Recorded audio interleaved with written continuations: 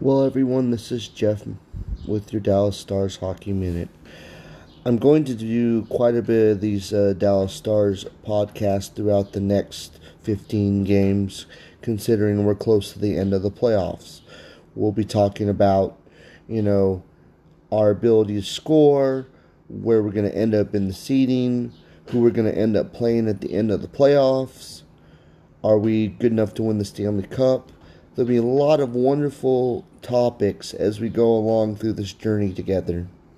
And for those that maybe not watch a lot of hockey in their life, maybe we can get you interested and excited in this wonderful sport that I think is the best sport in the world. Thank you so much for being a part of my new podcast, and hopefully you're all having an outstanding day.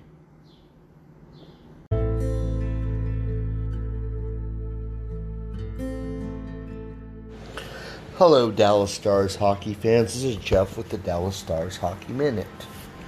Well, on a national stage, it took an overtime. But guess what? Tyler Seguin, one-timer from the slot in a power play.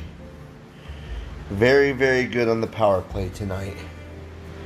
And Denis Gurianov, game winner, backhand shot, wicked shot. There are a lot of storylines in this game. I'm still trying to understand how I feel about the hit that Hakanpää put on Drew Doughty in the middle of that game, and Doughty goes out. I don't know if it was malicious or if it was just he was going to finish a check and things happen. Something that Barry Melrose said, that he didn't believe that anybody was out to hurt anybody. It's not like hockey 30 years ago where people just are goons. So that's all I really wanted to say about that. But the story of the game was Braden Holtby. 1-year deal, $2 million, and he's become worth every penny of it. I think we had 15 shots. They had 42 shots. And Braden stopped 2 of them. He stopped all but 2 of them. And then we get the overtime winner.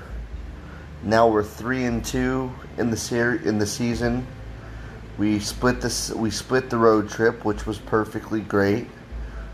And here's our 3rd overtime victory. We didn't do well in overtime last year. In the first 3 overtimes that we won them all. 2 in overtime in the 3-on-3 5-minute, 1 in a shootout. There's a lot of hockey left, but this feels different. It's a healthy team. We have a couple people out right now, but if you look at the whole lineup, we have Ben Bishop. We have Jamie Benn. We have Tyler Seguin. We have Radula. We have Roope Hintz. Gurianov.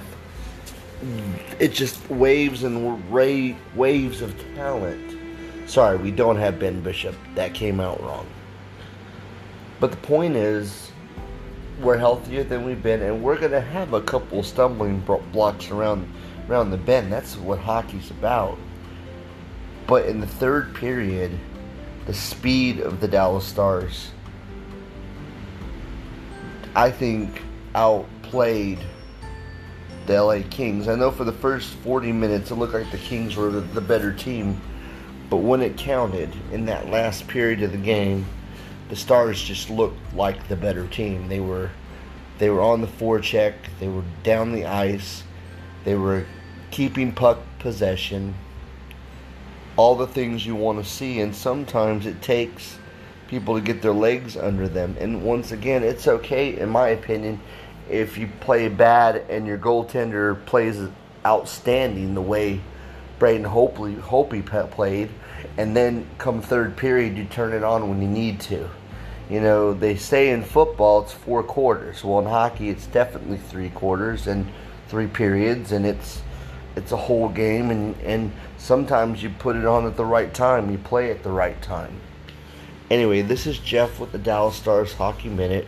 what a wonderful game. It was fun to see it on national TV, and ESPN has done a good job so far. Anyway, everyone have a great night. Go Stars.